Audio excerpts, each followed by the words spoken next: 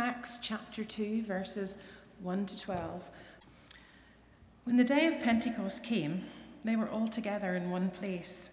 Suddenly, a sound like the blowing of a violent wind came from heaven and filled the whole house where they were sitting. They saw what seemed to be tongues of fire that separated and came to rest on each of them. All of them were filled with the Holy Spirit and began to speak in other tongues as the Spirit enabled them. Now, there were staying in Jerusalem God-fearing Jews from every nation under heaven.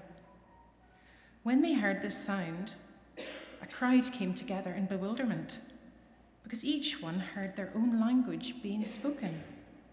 Utterly amazed, they asked, "Aren't all these here speaking Galileans? Then how is it that each of us hears them in our native language? Parthians, Medes, and Elamites, residents of Mesopotamia, Judea, Cappadocia, Pontus and Asia, Phrygia and Pamphylia, Egypt and the parts of Libya near Cyrene, visitors from Rome, both Jews and converts to Judaism, Cretans and Arabs. We hear them declaring the wonders of God in our own tongues." Amazed and perplexed, they asked one another, "What does this mean?" Amen. It's been a fairly terrible 3 or 4 days, hasn't it? With Donald Trump pulling out of a climate change agreement, and then events in London, and then there's another story in the media at the moment about an attack in Kabul at a funeral. There are terrible things happening across the world, and I come this morning, and I hope you come as well, knowing that we need the Spirit of God to fill us more than ever before, that this isn't just an abstract issue this morning. It's not something that we can just hold in our heads and think this happened 2,000 years ago, but you and me right now, we need the Holy Spirit of God to come and to fill us, because we need to be people who bring love and grace and peace and unity wherever we go this week. Because when you go to work tomorrow, when I go to the shops, and as we meet people, we're going to meet people who are broken and hurting, who are afraid by what this world offers. We're going to meet people on Thursday in polling stations who are angry and distressed, who feel forgotten about and lost and isolated. And if the Holy Spirit isn't at work in you and in me this week, then we don't have an awful lot to offer people. Today, we're not talking about something abstract, something that we can hold at a distance and think, oh, wouldn't it be good if the Holy Spirit would come? But the Holy Spirit wants to meet with you and me this morning. It wants to fill us, and we so desperately need it to come and to work amongst us. I hope you agree with me this morning on that. So as we talk about this and as we pray later on, we just need to be attentive to what the Spirit's doing. You need to be inviting the Holy Spirit of God to come and to fill you, not tomorrow, not on Thursday, but right now as we sit, as we listen, and as we worship and pray later on, that the Spirit of God would come and fill each of us. Today, as we said, we remember Pentecost. Pentecost is the moment where the Holy Spirit, the presence of God, was poured out into the people of God. The followers of Jesus, 120, are gathered in a room in Jerusalem, and they've been waiting for the Holy Spirit. Libby spoke last week about some of the last words of Jesus to his followers, where he says, there's a gift that I've promised you. Libby talked about the fact that God promised, we wait, and he will. That God has promised his Holy Spirit, that we wait for it to come, and that as we wait, God is faithful to be good to all of his promises. And so the followers of Jesus have gone from there to Jerusalem, to the upper room, and they've spent 10 days waiting there for the Holy Spirit. And over the course of those 10 days, they've selected a replacement for Judas. A man called Matthias has been selected to replace him. And the scriptures also say that they prayed constantly. They prayed constantly that the Holy Spirit would come and fill them. So this morning, before we get on to today's passage, I want to ask you, are you praying that the Holy Spirit would come and fill you? Are you praying day after day after day that the Holy Spirit would come and fill you, that he would make himself known in your life? Are you going to be praying this week As you meet with people who are fearful, as you meet with people who don't know which way to vote, who are lost, who are hurting, who are broken, are you going to be praying that the Holy Spirit would fill you? For 10 days, the followers of Jesus pray, and the passage says, constantly, without ceasing. They continue to bring themselves before God. And that's not because they doubt that Jesus is going to fall bad on his promise. They know that the Holy Spirit will come because Jesus has promised, but they're opening themselves up. They're being receptive. They're humbling themselves before God so the Holy Spirit can work in them and through them. This morning, this week, have we been praying that the Holy Spirit would work through us, that it would meet with us? I think from this passage, this Pentecost, I think the Holy Spirit is doing three things. I think the Holy Spirit is purifying, it's bringing power, and it's bringing unity.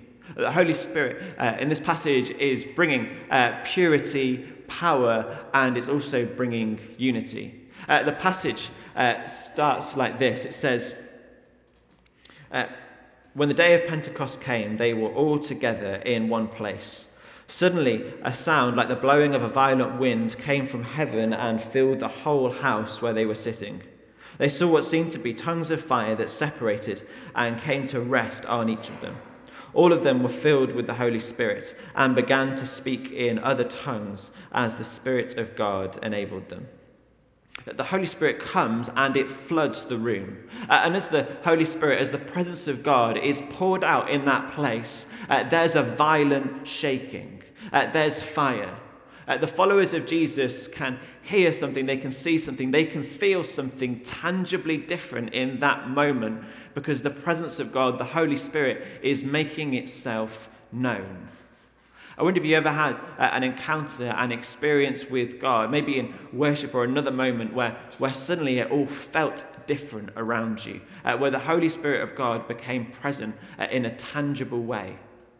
We were worshipping at the 7 o'clock last week, and in the first set of worship as we were worshipping, I had a tangible sense of the presence of God in and around me. This isn't something that happened 2,000 years ago and stopped. This isn't something for weird churches in other bits of Edinburgh. This is happening here in P's and G's with perfectly normal, well-restrained people just like you and me.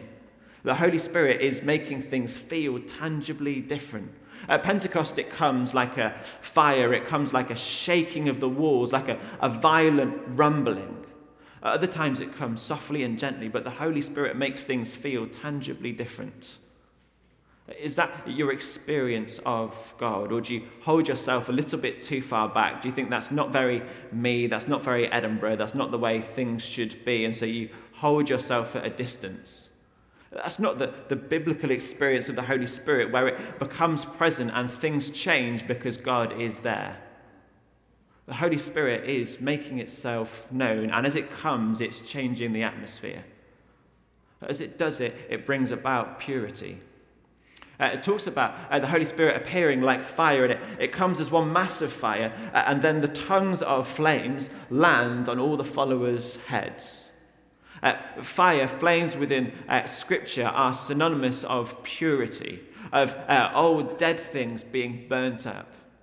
And the old dead things get burnt up so that new life can come.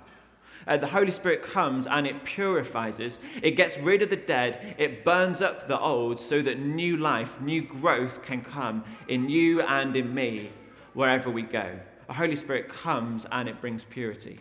I spoke a couple of weeks ago at this service about the fact that God makes us holy by the fact that he sanctifies us. The Holy Spirit comes and he makes us holy. He makes us pure. Jesus came and he lived the perfect life, and he took all of our sin, all of our struggle, all of our brokenness on his shoulders, and he died our death. And as he died, he was separated from God. At the moment that Jesus was separated from God, our connection with God became possible. We got Jesus' standing, Jesus' relationship, Jesus' rightness before God. We took his righteousness. And so we have been made holy. We've been made pure. The Holy Spirit has come and it's purified us. But as it's purified us, we're also being purified. I also mentioned a couple of weeks ago that the change is a bit like when if you legally become married.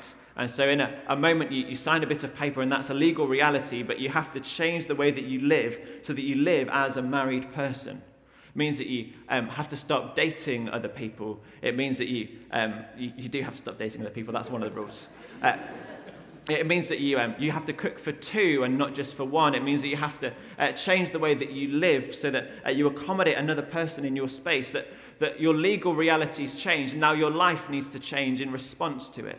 The Holy Spirit has purified you and me if we've accepted Jesus, and we need to allow our lives to reflect that purity. John 6:13 says that the Holy Spirit will guide you into all truth.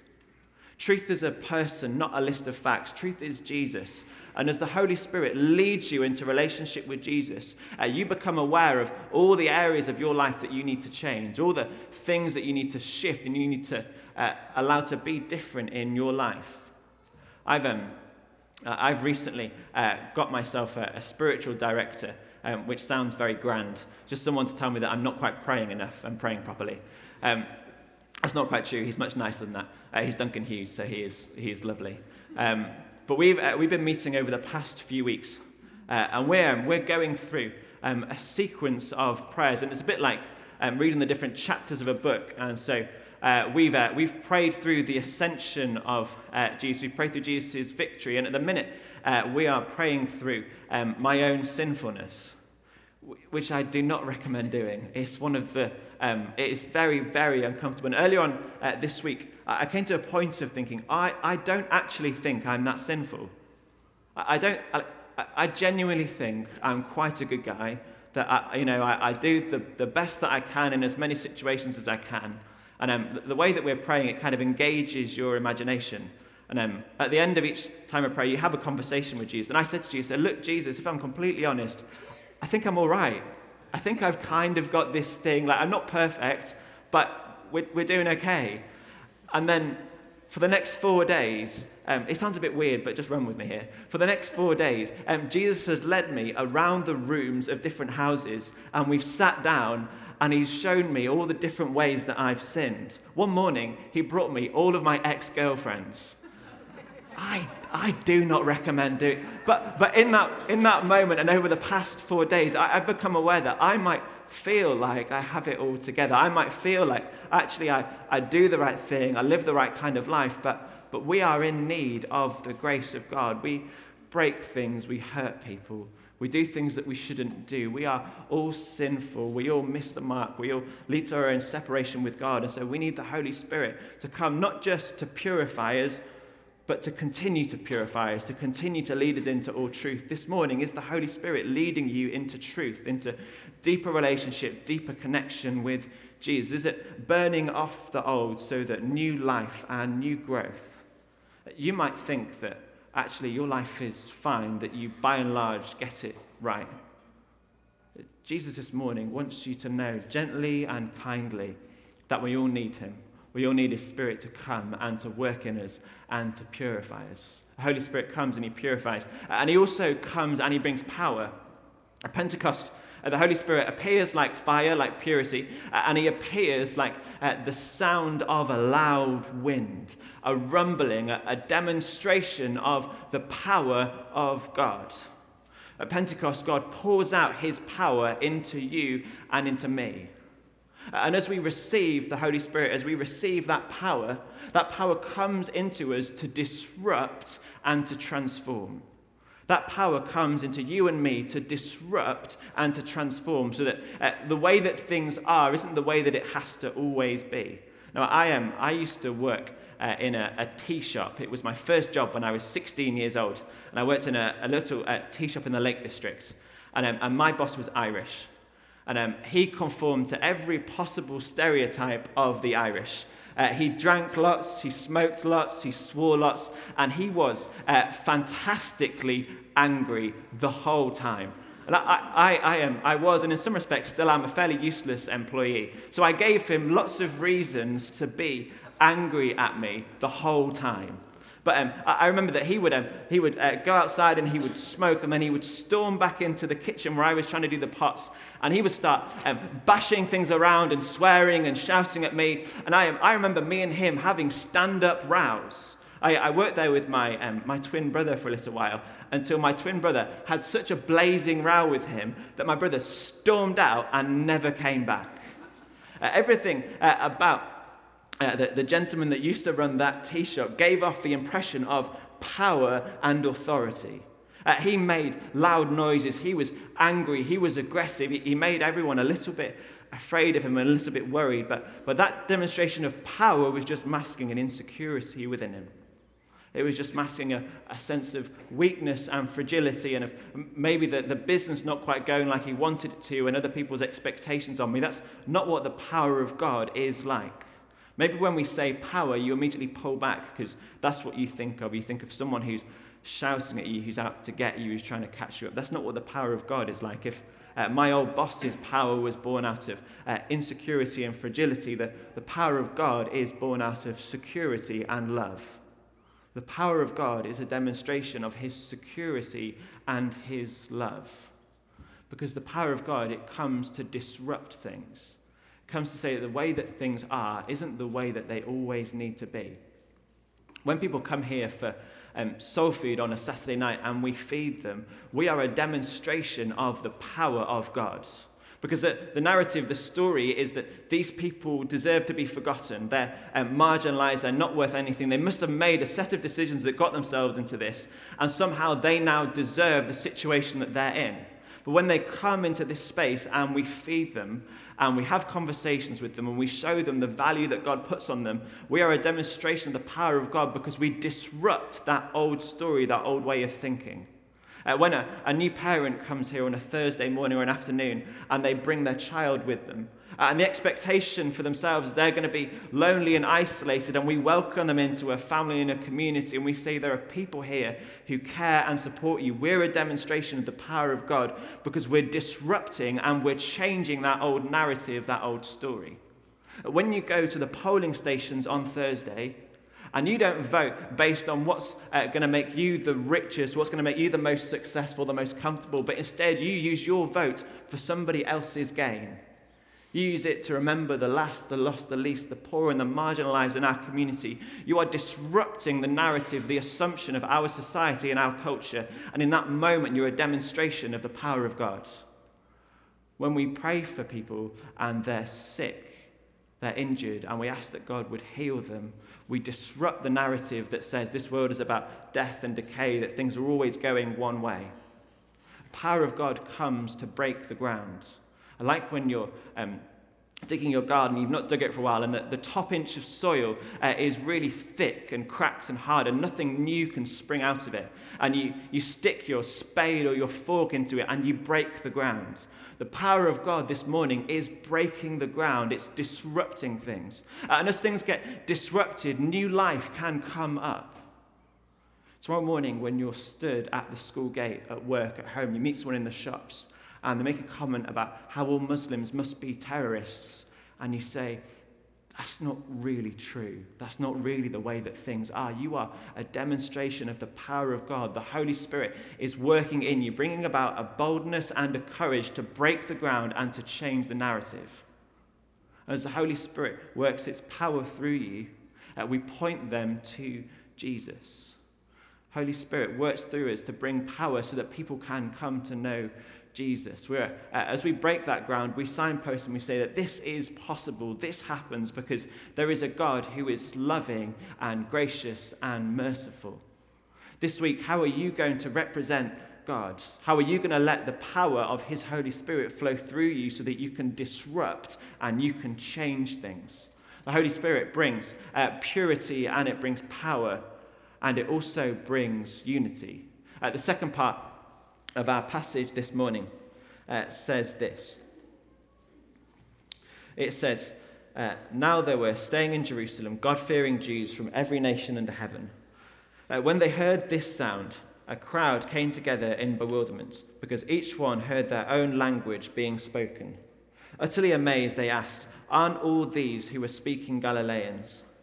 then how is it that each of us hears them in our own native language? Parthians, Medes, and Elamites, residents of Mesopotamia, Judea, Cappadocia, Pontus, Asia, Phrygia, and Pamphylia, Egypt, and the parts of Libya near Cyrene, visitors from Rome, both Jews and converts to Judaism, Cretans and Arabs. We hear them declaring the wonders of God in our own tongues. Amazed and perplexed, they ask one another, what does this mean? There are people from all over, and they each hear the good news, the wonders of God in their own native language, in a way that they can understand. And there are lots of people in Jerusalem that day because Pentecost happens on a very significant Jewish festival, the Festival of Weeks, it's called. And in that festival, Jews would come from all over the Roman Empire to Jerusalem to offer God the first part of the harvest, the first part of the harvest of that year. And as they brought that offering, they would be doing two things, offering two prayers. One would be a prayer of gratitude and thankfulness to God that there was a good harvest that year. They'd be saying, God, we're so grateful that you've allowed us to gather in the first portion of the harvest, so there'd be a prayer of thanksgiving. They'd also be praying to God and saying, God, would you let the rest of the harvest be likewise?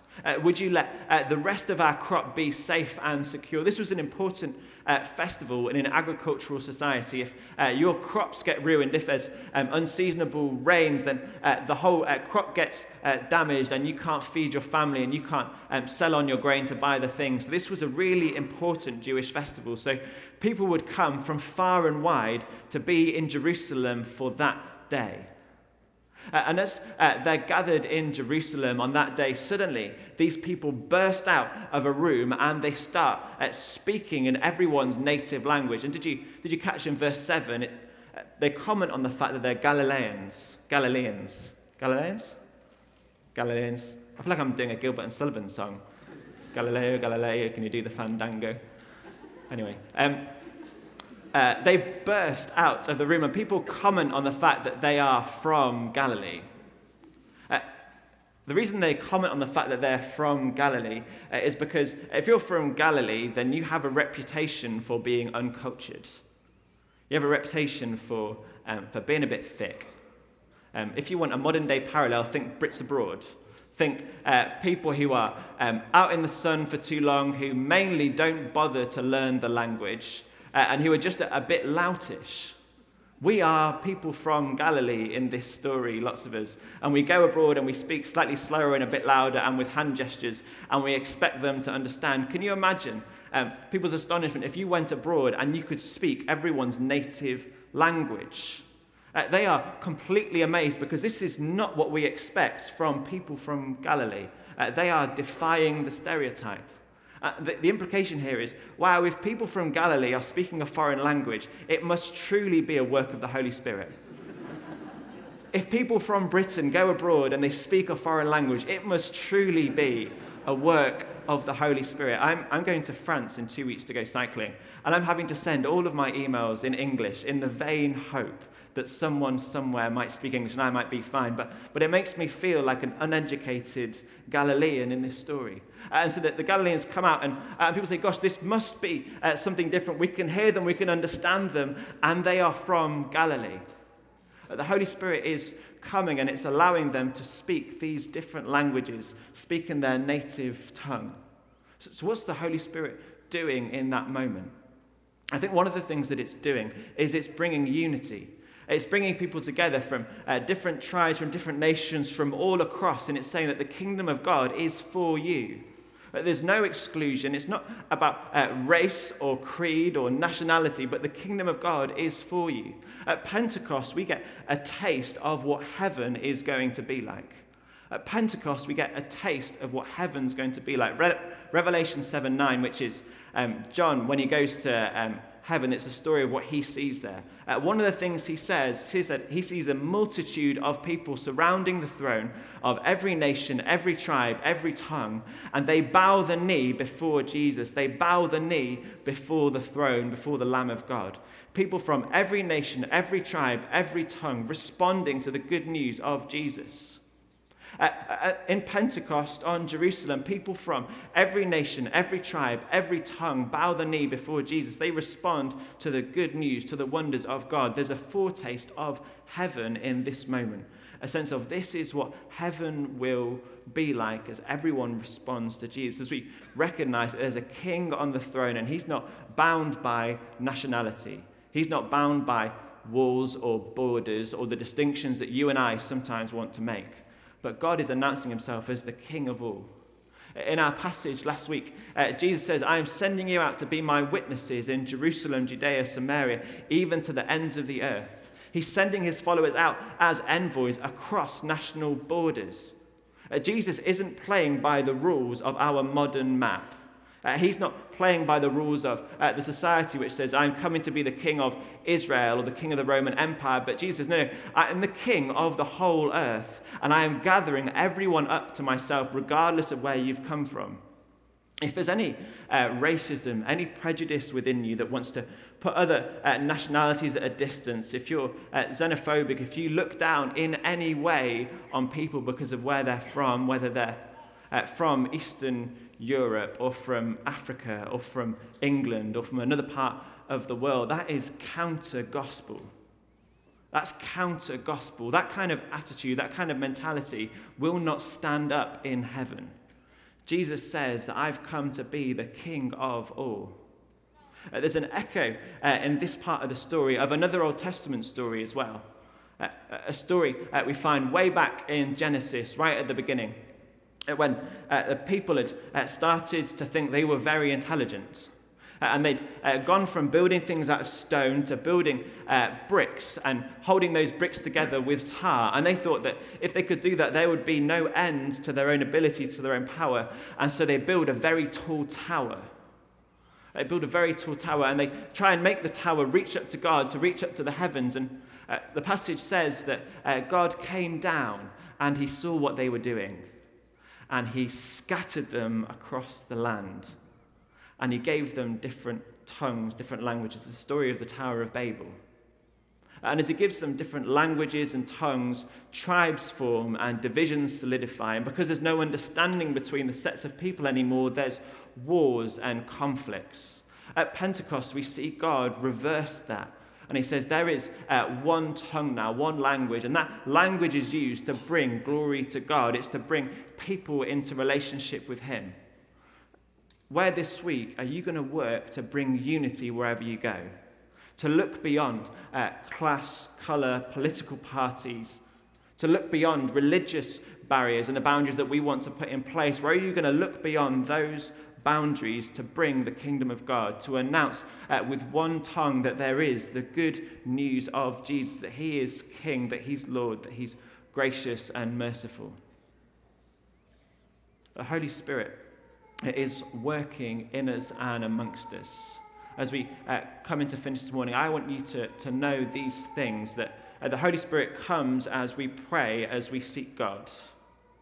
We need the Holy Spirit to work in us this morning and this week as we go out and we face the questions and the thoughts. And people will want to know what you, a person of faith, has to say about these things. So you need to pray that the Holy Spirit would come and fill you. And as he fills us, he purifies us. He puts us in right relationship with God, and he continues to purify us. He continues to lead us into relationship with Jesus, and that prompts us to change the way that we live. And then the power comes like a violent wind, a power that lets us disrupt the way that things are, that lets us challenge and confront the stories that we say, whether it's that these people deserve the future that they have, or that things always decay and weary and there'll be no healing here. The power of God works through us, and it disrupts us, and it brings unity. It brings unity across different colours, different classes, different races, across religious boundaries and borders. As the Holy Spirit comes and as it fills us this morning. Amen.